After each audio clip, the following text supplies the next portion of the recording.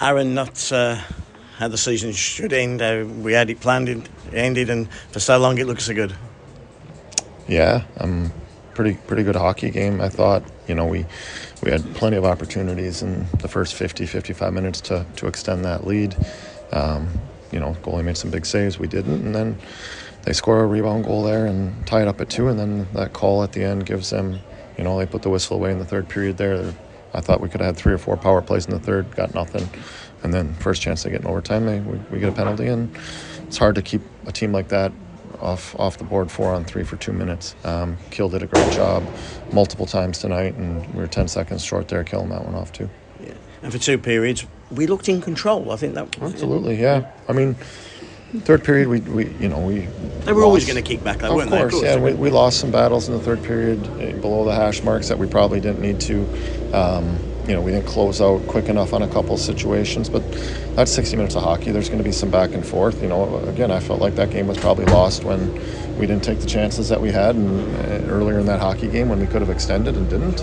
And then that team hangs around. They get one bounce, and then a 2-minute 4-on-3 is hard to manage. Yeah, it's a horrible feeling down here. Everything's quiet. Everything's yucky, and tomorrow's going to be even worse now because we have to play a third, fourth place game. It's not what anybody wants to do. No. But what is our next 12 hours going to be like?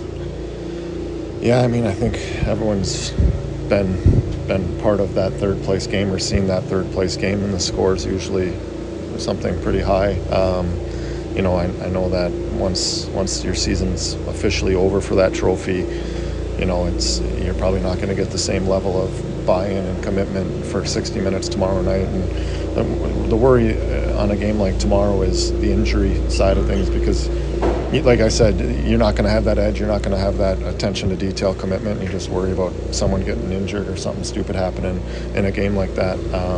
So we'll have to just pick ourselves up tomorrow morning and show up. Okay, you went into the room and closed door with all your staff and all your players. Can I ask what you said to them? Yeah, just, as you can imagine, we have a couple guys retiring at the end of the year, and this isn't the way we wanted to send them out. Couldn't fault our effort tonight or compete level tonight whatsoever. I thought everyone was committed to the cause, which unfortunately wasn't good enough to get it done tonight. And then we talked a little bit about, the ups and downs throughout the year. But obviously, there's a lot of people I really like personally, professionally in that room, and I, thanked them for the effort and appreciate what they've done for us this year.